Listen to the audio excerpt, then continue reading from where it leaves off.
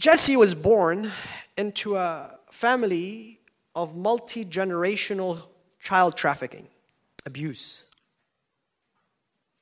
in an unbelievable way. I mean, this is as bad as it gets. At the age 5, he was trafficked so much that he was picked up by the police. He's taken into foster home, from foster home to another until many attempts fail. They take him to a foster home with a family that takes care of kids with special needs.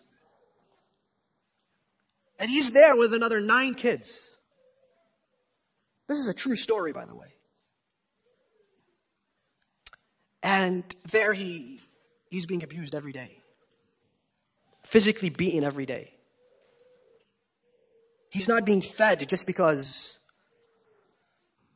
of extremely small, petty little things. Many nights he's forced to sleep outside in the chicken coop. Many nights he tries to run away from the house, but they strip him away from his clothes, so he can't run away. He's only left with his underwear.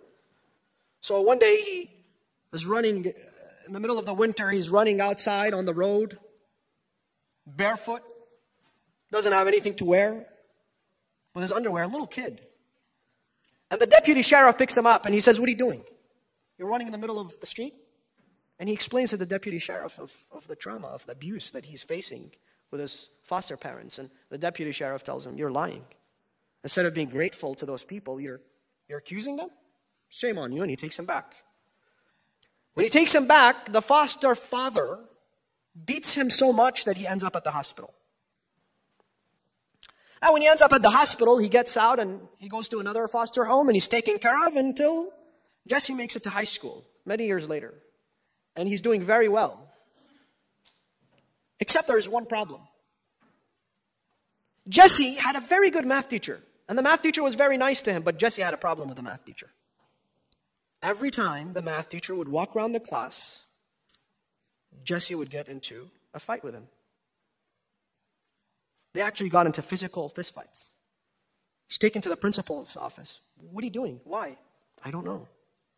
I have no idea." Until they realized, listen to this.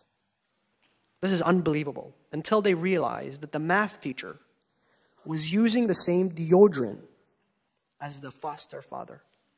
The father at the foster home. And as soon as this math teacher would walk around and he would smell the scent, he would go into the mode of fear or fright, or fight. And he would want to protect himself, not knowing what he was even doing. This is how important this topic is. Now, many of you might be thinking, "Sayed, why are you using such extreme examples? The vast majority of us have not experienced this, nor will experience this. Why don't we use more relatable examples?" And I'll tell you why. It's because we need to be more thankful. We need to be more grateful to Allah subhanahu wa ta'ala. You know, I see some kids. "Why are you so upset with your parents?" "They don't buy me an iPhone 13. All my friends have an iPhone 13. I don't have one." Really? Is that your problem now?